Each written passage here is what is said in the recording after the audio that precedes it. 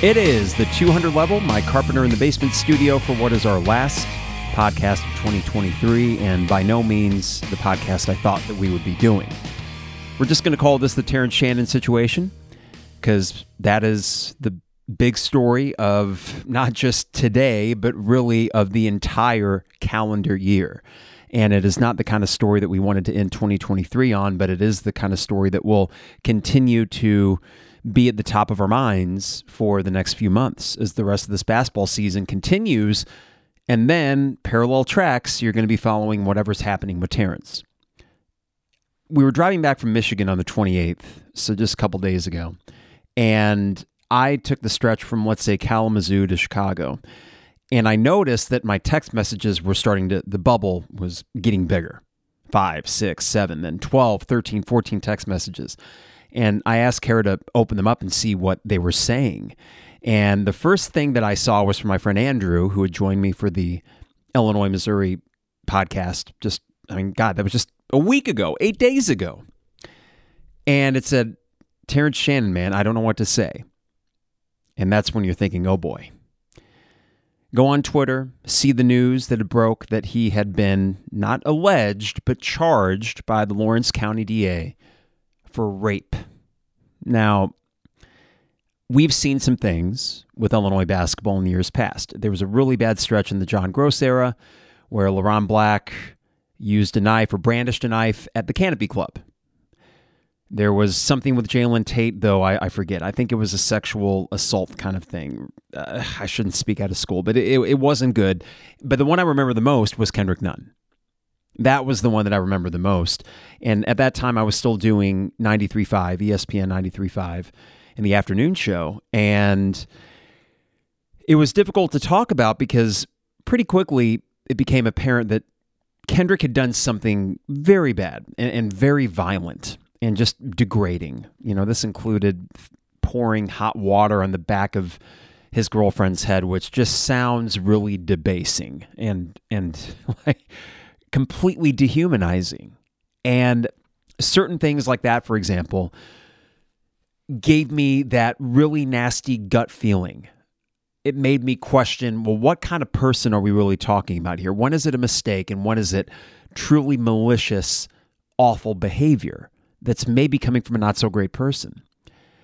And this is the kind of battle that you got to deal with sometimes as a sports fan. You don't know necessarily the kinds of people that you're rooting for. And we often will turn a blind eye to the worst possibilities or the worst case scenarios because we care that much about the team that we root for. We have so much time and energy and sometimes money invested into it that we would prefer to just be entertained and let bygones be bygones. We are pretty darn forgiving as fan bases and really a society in general. You know, a really huge example of this was Kobe Bryant, because I remember distinctly when the allegations came out, he was at a Colorado resort or something like that, and he was accused of rape. And it felt like, how was Kobe ever going to overcome this? Now, I forget if he was ever exonerated or not, but it does seem like whatever he did was enough to convince the general public that, hey, he's an okay guy. That was a mistake. He just cheated on his wife, and he apologized for that part of it. And I don't know if it ever went to trial or anything like that, but we are forgiving. But when you see the word rape, I could really probably only put murder in front of that as the absolute red flag, no.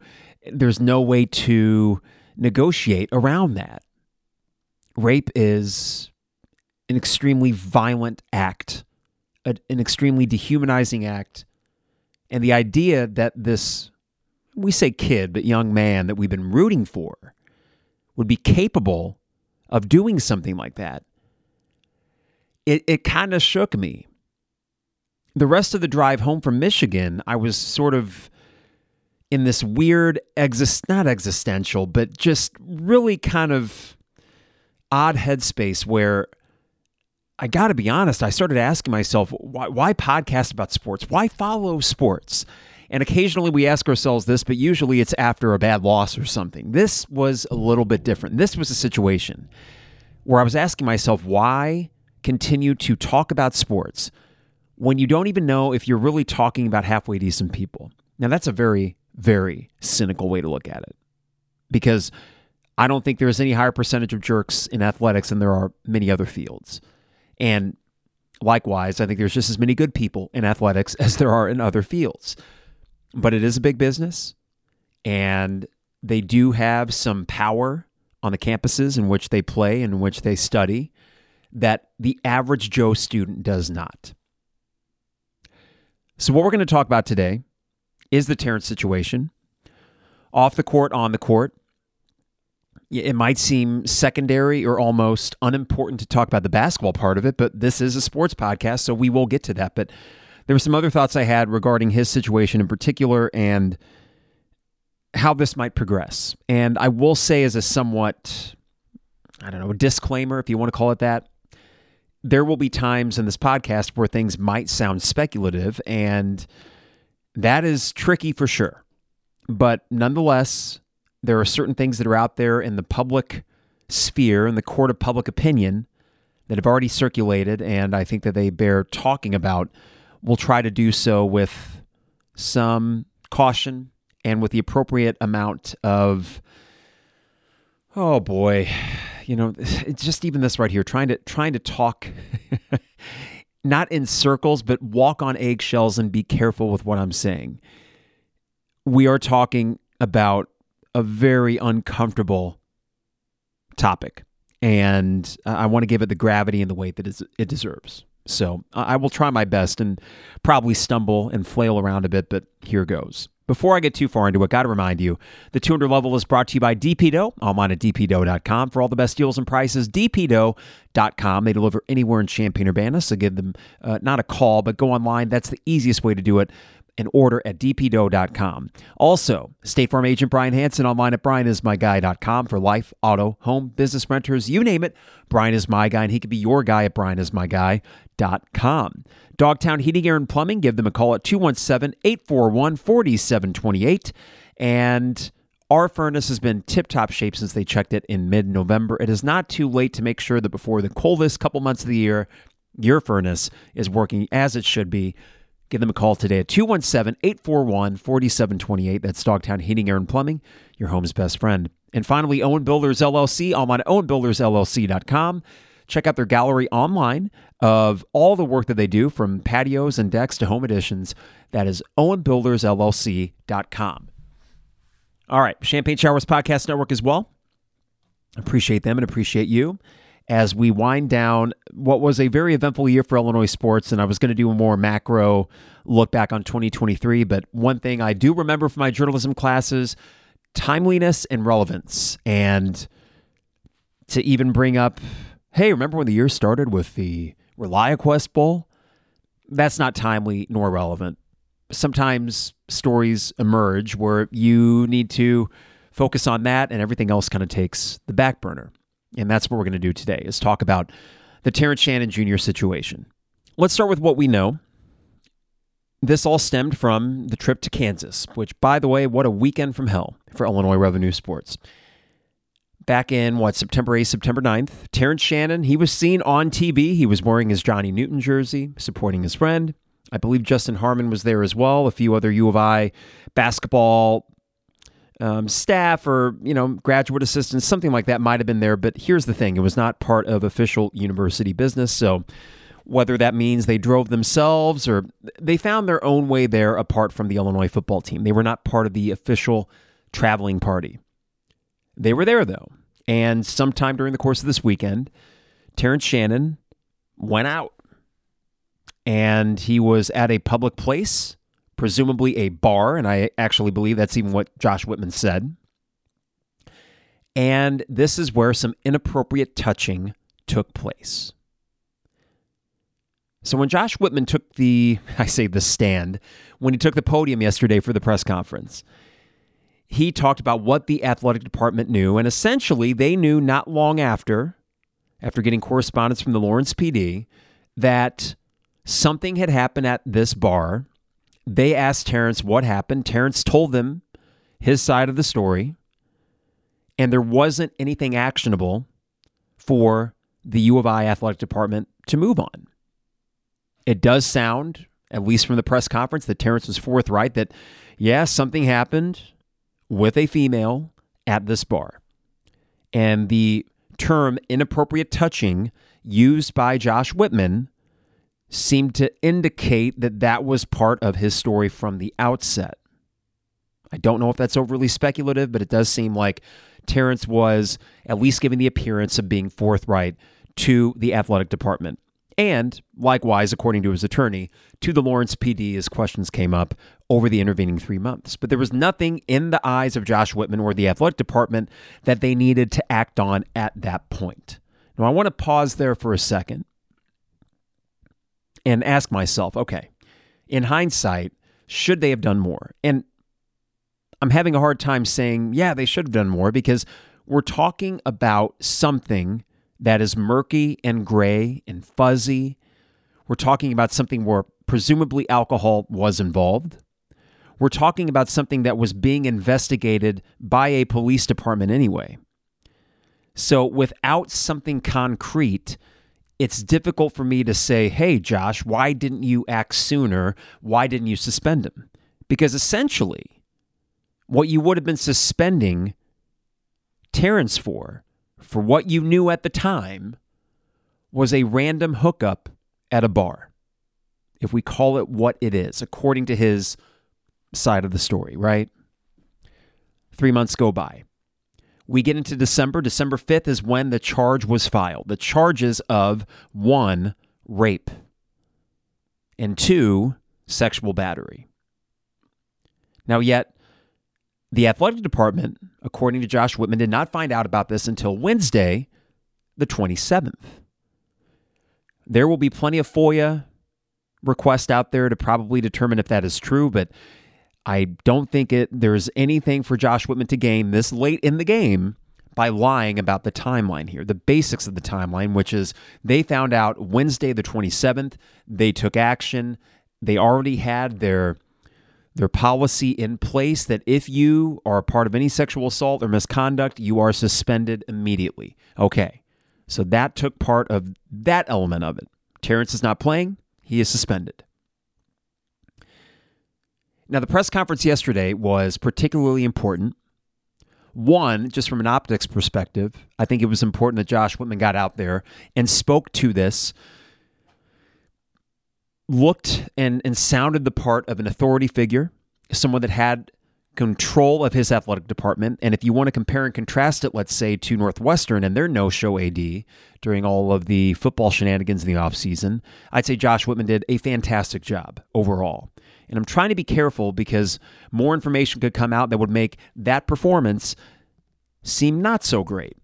But for the time being, in terms of getting the information out there and communicating what the policies are, what the timeline was for the athletic department, I think it was overall a pretty darn good performance from him. And I'm having a hard time poking holes through it at the moment. And I'm trying to be, on that front, as objective as I can. Now, I want to pause here before I get back to what Whitman said and address an elephant in the room. A rumor that started circulating Thursday evening or Friday morning on the internet. And just by saying that, there's danger in broaching it because we don't know the true veracity of rumors and things that become sort of the unofficial narrative. Sometimes they turn out to be true and other times they turn out to be bunk. But since it is out there enough in the public sphere, in the court of public opinion, whatever you want to say, here was the gist of what started percolating through message boards and everything Thursday evening, Friday morning.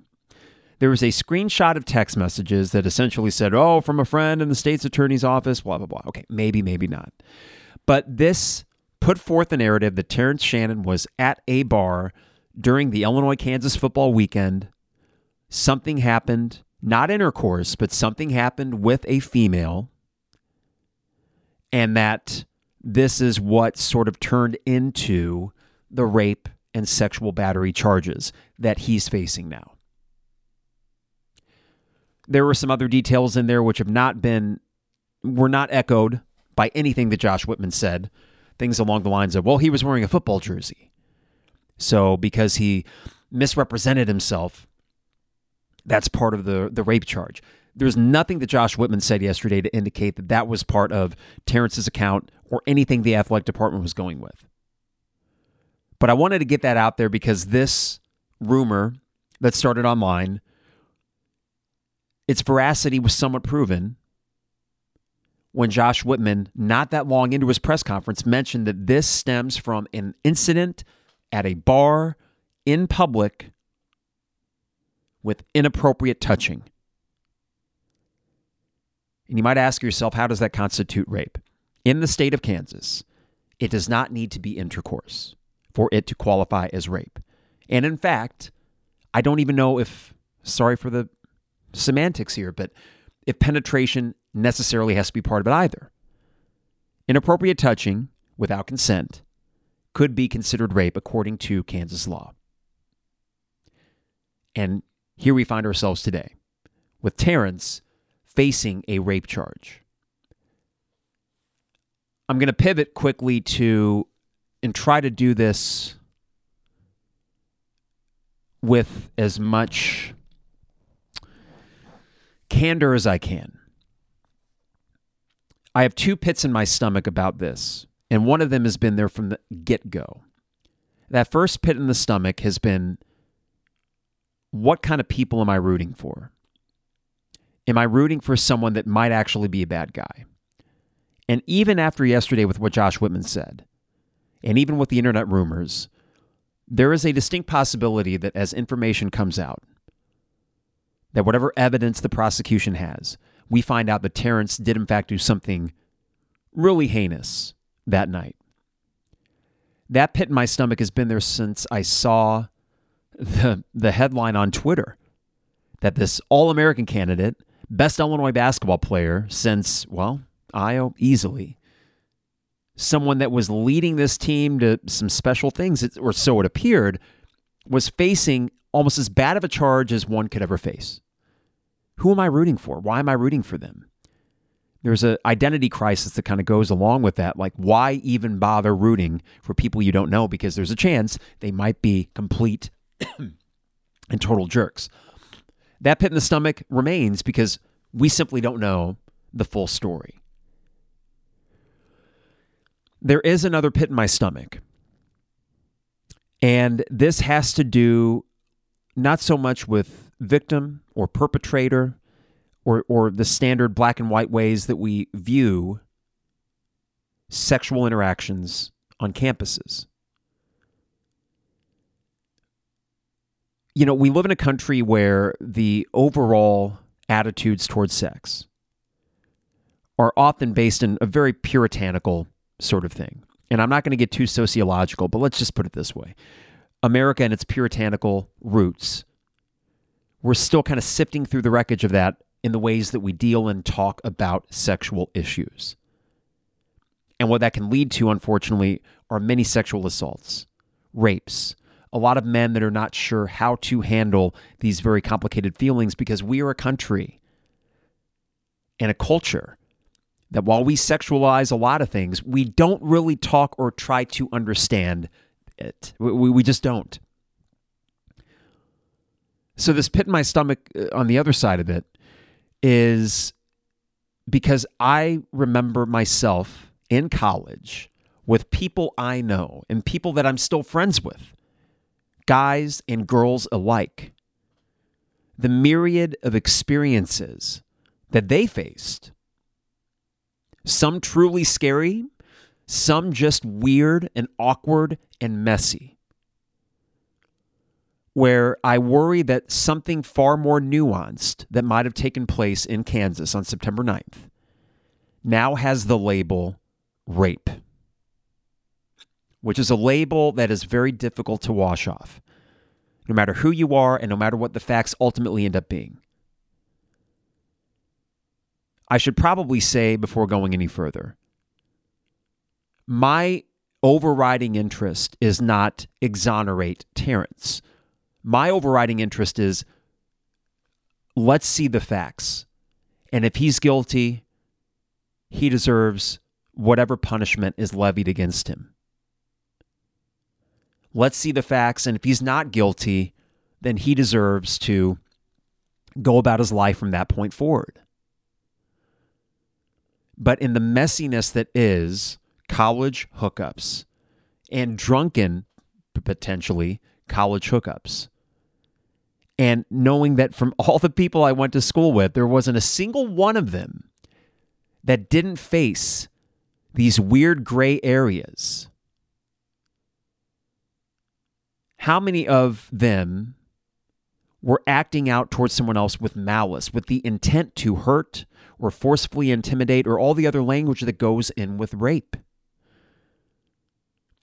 Again, it's as serious of an accusation, and in this case, a charge, because he has been charged for this crime. It is not merely an accusation or allegation anymore.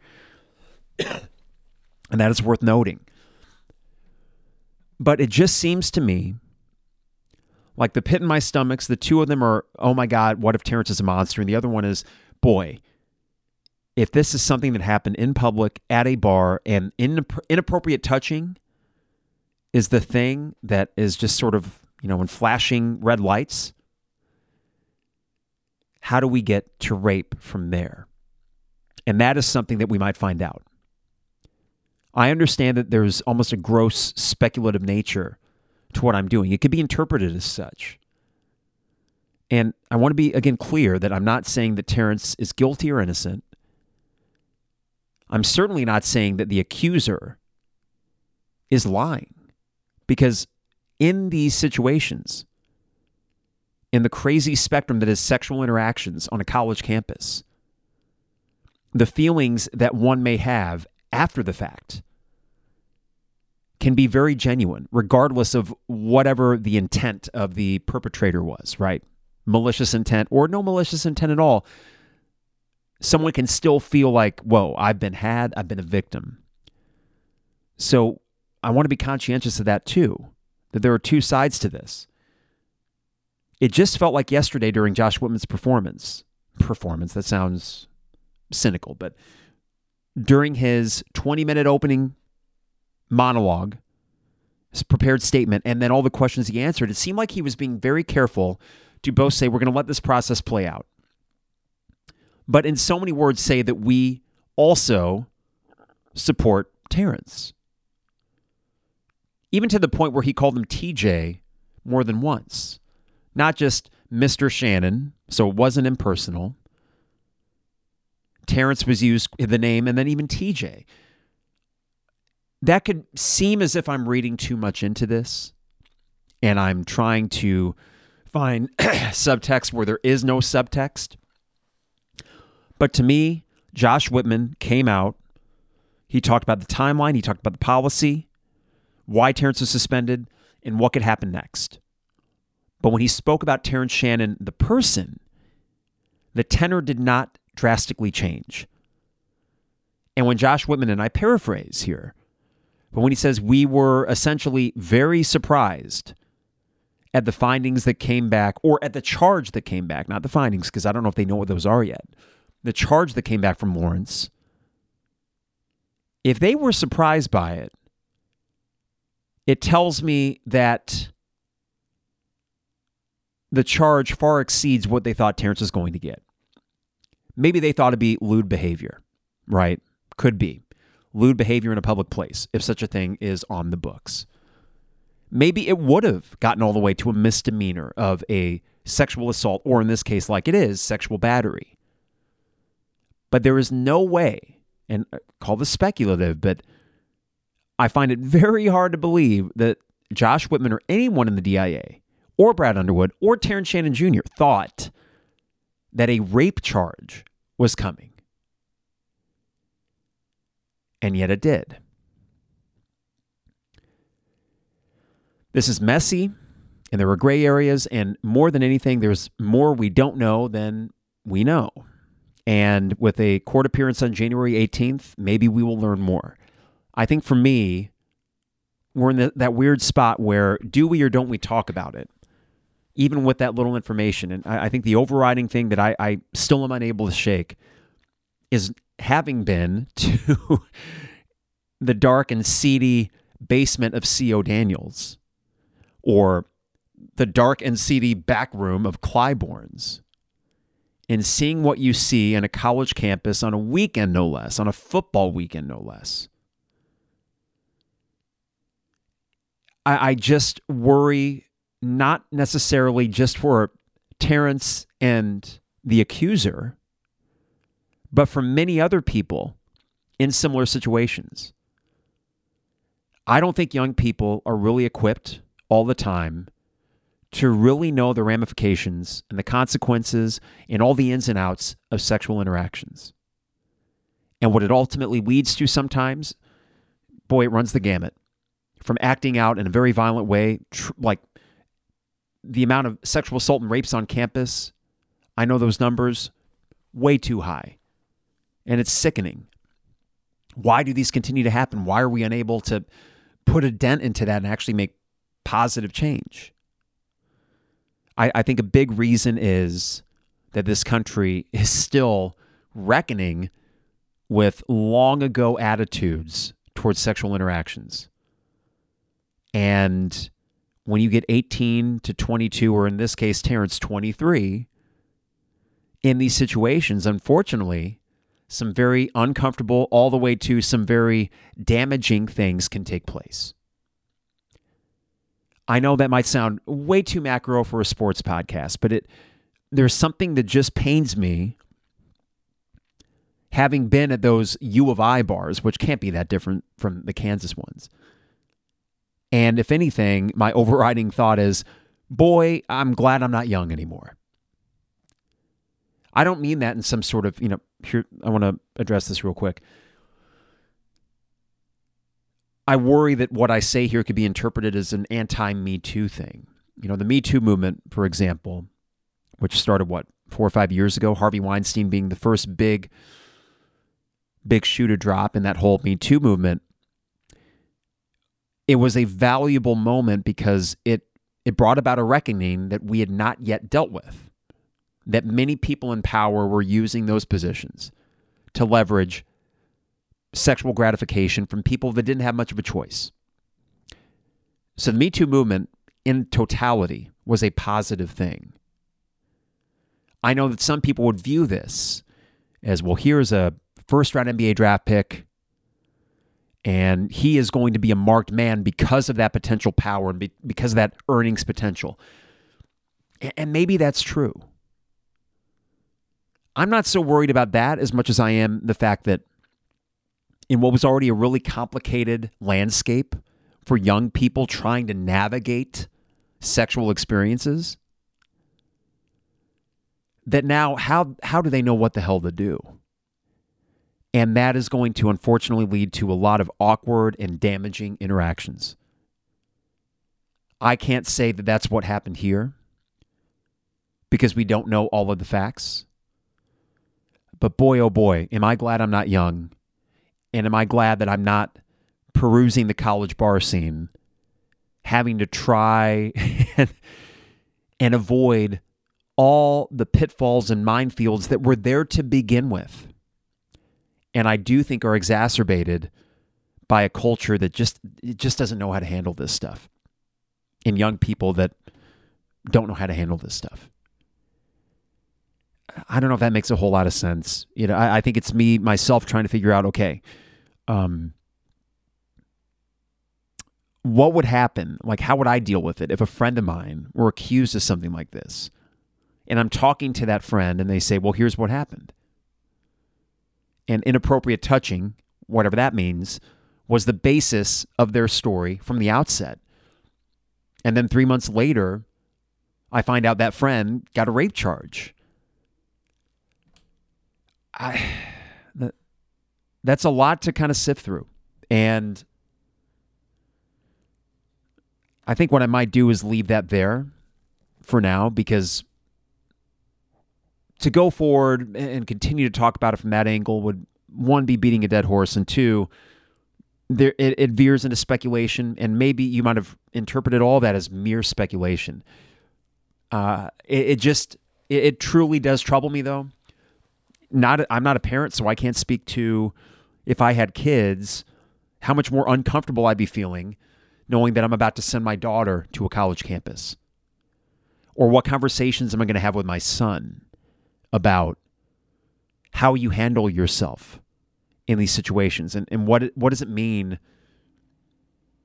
to be a gentleman, to be a good man in this day and age. I mean, I'm a 6th grade teacher, and I'm trying to figure out how to impart certain things to the students in my class that are years away, fingers crossed, years away from having to deal with that kind of stuff. They at least have a few more years just to be kids and not worry about that. But where adolescence meets young adulthood is where a lot of not so good things happen. And sometimes there are monsters out there that prey on that. True predators and awful people. Or maybe not so awful people that have awful tendencies and behaviors. I can't say that Kendrick Nunn is an awful person, but I can say that when I heard that he poured hot water on the back of his ex-girlfriend's head, I thought, what the hell is that? That's truly disturbing stuff. And to bring it back into the how do you root for these guys, I remember thinking, kick them off the damn team. This isn't difficult. I would imagine that if we went back and found the audio, and I don't know how to dig it up, but T&J Show 2015 or whatever year that was, I'm pretty sure that from the outset I was pretty adamant about that. There's something about this that at the moment doesn't sit right. A few things about it that don't sit right. On a macro and a micro level that has me anxious to see what information comes out. And to be clear, I'm willing to accept any of those. If information comes out that proves that Terrence was acting in a very inappropriate and predatory fashion that night, guess what? You got to pay the price. And it is true, like Josh Whitman said yesterday, that basketball is completely secondary to that. Not nearly as important as the situation. I mean, that's the understatement of the century right there. The game last night, as fun as it was, and we'll touch on it maybe a little bit, but you saw it. It was fun. But in the back of everybody's mind, of course, was this very big and very serious story. Now, going forward, what can we expect? Josh Whitman said that there is a 3-person panel that will decide whether or not Terrence will stay suspended or not. Now, Terrence can ask them to delay that hearing. If he feels like more evidence might come forward that he can use, he would say, okay, well, let's wait and could we do this in a few weeks? And maybe he's going to ask to do that after the first court appearance on January 18th. They also, and this has been conflicting information, it sounded like once they make a decision after that, it's final, but then I think Josh Whitman clarified that if new information were to come to light, they could reconvene and make another decision based on that information. When you get into situations like this, and if we're being honest, when you get into situations where there is money at stake, and college sports is a big money business, things will come out. They will. And we need to be prepared for anything that might come out that could challenge whatever narratives we've already seen or whatever narratives we're building up in our head. I mean, I'm not going to tell anyone, just stop right now and don't have any preconceived notions. It is human nature to have preconceived notions, but it is different if you begin acting on them or immediately calling someone innocent or guilty as a result. The cliche of innocent until proven guilty, I'm willing to grant that to Terrence. I will say that whatever gut feeling I had about Kendrick Nunn in the immediate aftermath of that story, I'm not getting that right now about Terrence. Now, gut feelings don't mean a hell of a lot. But it just seems, reading between the lines of how Josh Whitman talked to the media yesterday and Brad Underwood talked to the media yesterday, they seemed rather confident that they did everything correctly. And as much as I understand, they are operating a big budget, Big Ten basketball program and athletic department. And their interest would gravitate towards them protecting Terrence Shannon, right? I mean, their interest would gravitate towards that. their own jobs would be on the line if they were to not take these things seriously and downplay them from the start if this was, in fact, a rape. They could play dumb. I get that. But if Terrence is convicted of this, that comes right back to the athletic department that let him play 11 games. So would they really be willing, I should say, to risk that as an athletic director and a basketball coach? Would they be willing to potentially risk their own livelihoods by believing the account of their All-American basketball player? Now, you might answer that in the affirmative or the negative. There are arguments to be made for both. And we've seen other coaches and athletic directors turn a blind eye to things before. Josh Whitman seems like a man of integrity. I've met him a few times, but I can't speak to what even a person of integrity would do in a situation like this. Call me naive, but I tend to believe that Josh Whitman, I think, will gravitate towards doing the right thing. Or I should say, gravitate towards doing things by the book. Brad Underwood, who, hey, he's a basketball coach. He's got to sell his program. I think even before NIL, Brad Underwood knew how to play ball. There are certain things that I know he's probably willing to turn a blind eye to.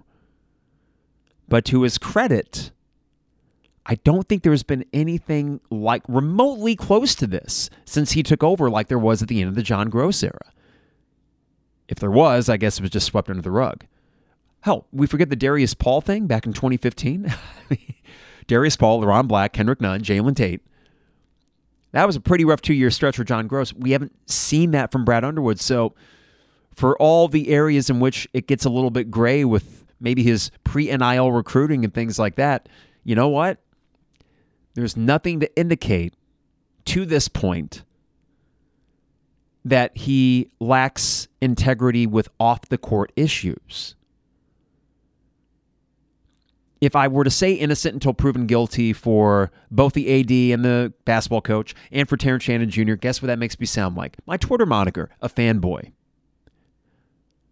And the tricky thing in navigating this is being fair and trying to balance, oh yeah, sure, I'd like to see Terrence back out on the court with, wait a second, what's the right thing? Here's the right thing. You do have to suspend him. Until you get more information, he can't be playing. He can't be on the bench. He can't be practicing with him. Now, he's got an attorney. You probably have your own ways as an athletic department to gather evidence. Figure out from your compadres in Lawrence what might have happened. What does the prosecution have? I would assume that when the charges come through, that Terrence and his attorney now have all the evidence that the prosecution amassed over the last 3 months. And I bet they have a very busy weekend pouring through that right now. But the right thing was to suspend him. And they did that the minute that they heard of the charges. If they had heard about them earlier, we will learn about that in FOIA request, and then that would be a major problem for Josh Whitman and Brad Underwood. But at the moment, if that timeline is accurate, okay, everything seems to be above board from their end. Going forward, the panel is going to have to see probably something overwhelming in Terrence's favor to lift that suspension. I don't know what that would be. I don't know what smoking gun he could use to say, guess what? It wasn't rape. It wasn't sexual battery. Here's what it was. I don't know what that would be. But he would probably need something pretty dramatic to get the suspension lifted. And what that means for this team is that in the interim, they're going to be very different. They look pretty good against Fairleigh Dickinson. They really did. And I think that this team will win quite a few games, even without Terrence, because the Big Ten is rather weak, and I think they still have enough weapons. And I don't question their ability to play hard and defend and rebound. And that's more than half the battle in a conference like the Big Ten. Oh, and they still have some guys that can score.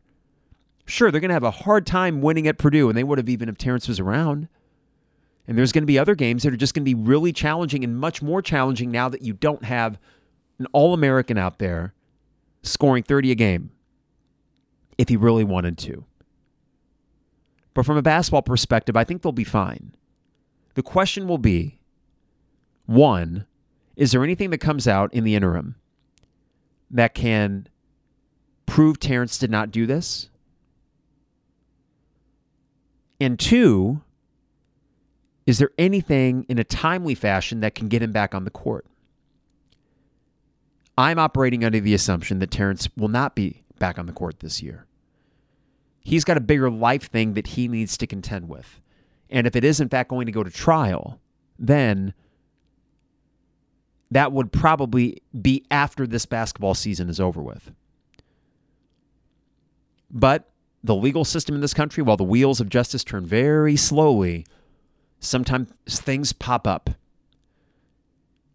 Deals are struck, who knows? And I'm guessing that his attorney is probably one of those hotshot guys. I don't know much about him, but he probably knows the ins and outs of these things and is looking for an end game. Certainly, the initial statement from the attorney was not guilty, but Terrence is innocent. Sure, that's common for attorneys, but it was strongly worded nonetheless. So, as we sit here ending 2023, I don't know how eloquently I stated my thoughts here because they're pretty conflicted. And there is truly genuine pits in my stomach for, one, the notion that, yes, we do occasionally root for people that would do bad things, right? The worst case scenario here is that Terrence did something very, very bad, very malicious and wrong. And then from a personal perspective, you can't help but ask, well, why do I bother rooting for these people when they could do something like this? And then the other pit in the stomach, as I mentioned, is just the complexities and the confusion and the weirdness that go along with how young people have to navigate this stuff. How females need to constantly be on guard, or so they feel that need to always kind of have their head on a swivel. That's a reality that I didn't have to deal with when I was 18 to 22 at the U of I, and I know that the female students I went to school with, they did. They had to contend with things that I never had to. And then I can speak to a male perspective that the waters are muddier now than ever as to what constitutes okay behavior. And it just leaves me with a sort of exasperated sigh and level of gratitude that I don't need to navigate that anymore. Because I think I do fine.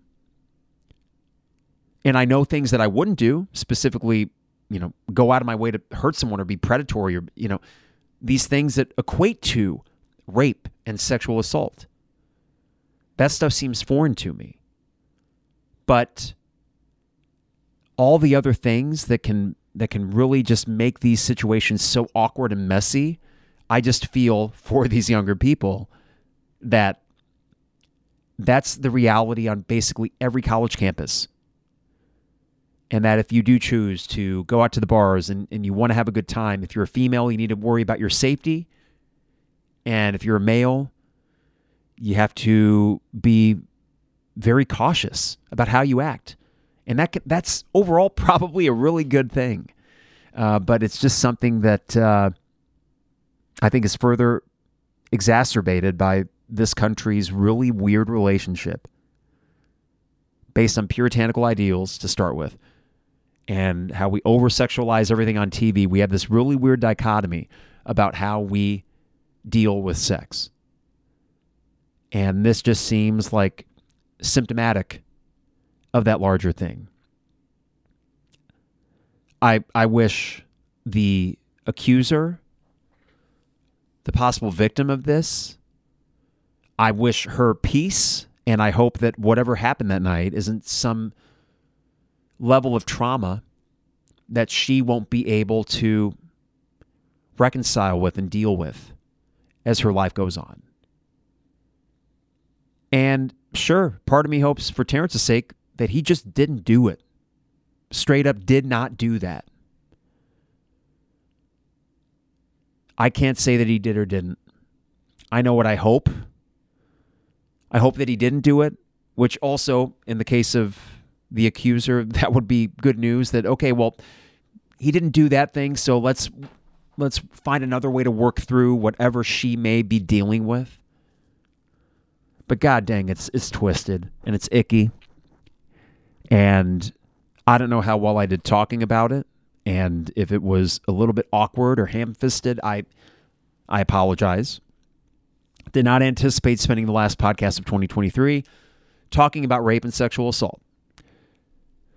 But it is a reality, and it is an all too common reality, and it is impacting something we talk about here in the podcast and something you spend a lot of time and energy on, and it does put things, cliche as it sounds, in perspective. So, as hokey as this may sound, I really just wish for the best possible outcomes for all parties. I know that sounds like so hokey, but if we were to say, well, what is the best possible outcome? That's where I'm going to add one more hokey thing. Justice. And as more information comes out, we'll be able to make a much better determination as to what happened and what the consequences should be. All right, everybody. I hope you have a great New Year's Eve and a great New Year's. I did question a few times, like, should I keep doing this thing? Because it really was just a crusher to see news like that come across on the 27th, or the 28th, excuse me. It was a crusher. And I thought, man, I got to take a break.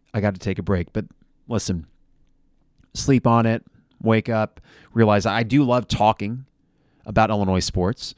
I don't necessarily love talking about this, but it's what needs to be talked about. And I'm excited on January 2nd when Illinois plays Northwestern at home to do a second half pod right here in the studio. So we're going to keep rolling. We're going to keep doing this. For the little bit of basketball that I will talk about, this team, I thought last night against Fairleigh Dickinson showed up and played wonderfully. I think Ty Rodgers is really coming along. Quincy Guerrier, despite some turnover issues, continues to play at a very high level. Justin Harmon shows that he can be a microwave of sorts. Damask, late in the game, started hitting some shots, and he was great defensively, rebounding and assist-wise. Coleman, quietly good. I think this is still a team that can finish top 5 in the Big Ten without Terrence. I really do. I still think they're a tournament team without Terrence. I don't know if Terrence comes back or not, but I will enjoy this group for what they are. And it's not anything like, oh, let's rally around these guys because they have a teammate accused of... No, I'm not going to do that. And I don't want, and I really hope that media, whether it be local or national, don't turn this into, oh, they're dealing with adversity. I mean, in a way they are, but in another way, let's let those narratives be separate. Because there's just something icky about, hey, they're winning one for their teammate that's no longer there because he was accused of this. I don't want to do that. But let's just focus on the games that they play. And I'm sure that the other storyline about Terrence and what's going on in Lawrence, Kansas, that will continue to be at the top of mind as well. So we will be back on January 2nd. Second half reaction for Illinois Northwestern. Before we get out of here, I want to thank our sponsors. DPDO, online at dpdo.com. They deliver anywhere in Champaign-Urbana. That's dpdo.com. State Farm agent Brian Hansen, online at brianismyguy.com. For life, auto, home, business, renters, you name it, Brian is my guy, and he can be your guy as well at brianismyguy.com.